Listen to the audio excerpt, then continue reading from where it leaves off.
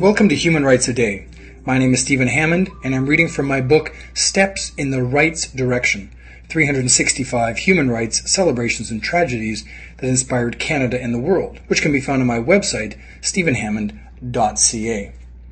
On January 22, 1979, former Manitoba Premier Edward Schreyer became Canada's Governor-General.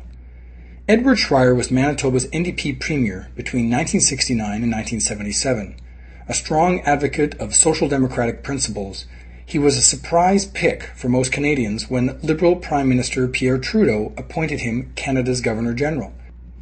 Schreyer was sworn in on January 22, 1979, at the age of 43, Canada's third youngest to take on the role. Prior to his appointment, all the Queen's representatives and heads of state had been Canadian blue bloods and/or individuals highly ensconced in the political sphere. The new Manitoban dignitary was anything but. Schreyer, a Catholic with Ukrainian roots, was the first leader of the Manitoba CCF-NDP who was not of an Anglo-Saxon and Protestant background. His government was foremost in Canada regarding legislation in sustainable energy, the environment, and pharmaceutical care.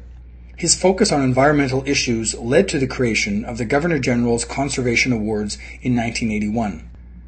After his term ended in 1984, Schreyer announced that funds from the first 5 years of his Governor-General's pension would go to the Canadian Shield Foundation to further his work with plant life in the Canadian Shield.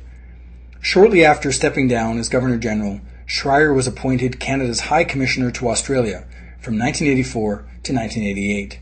When he returned home, he and his wife Lily moved back to Manitoba. That was January 22, 1979.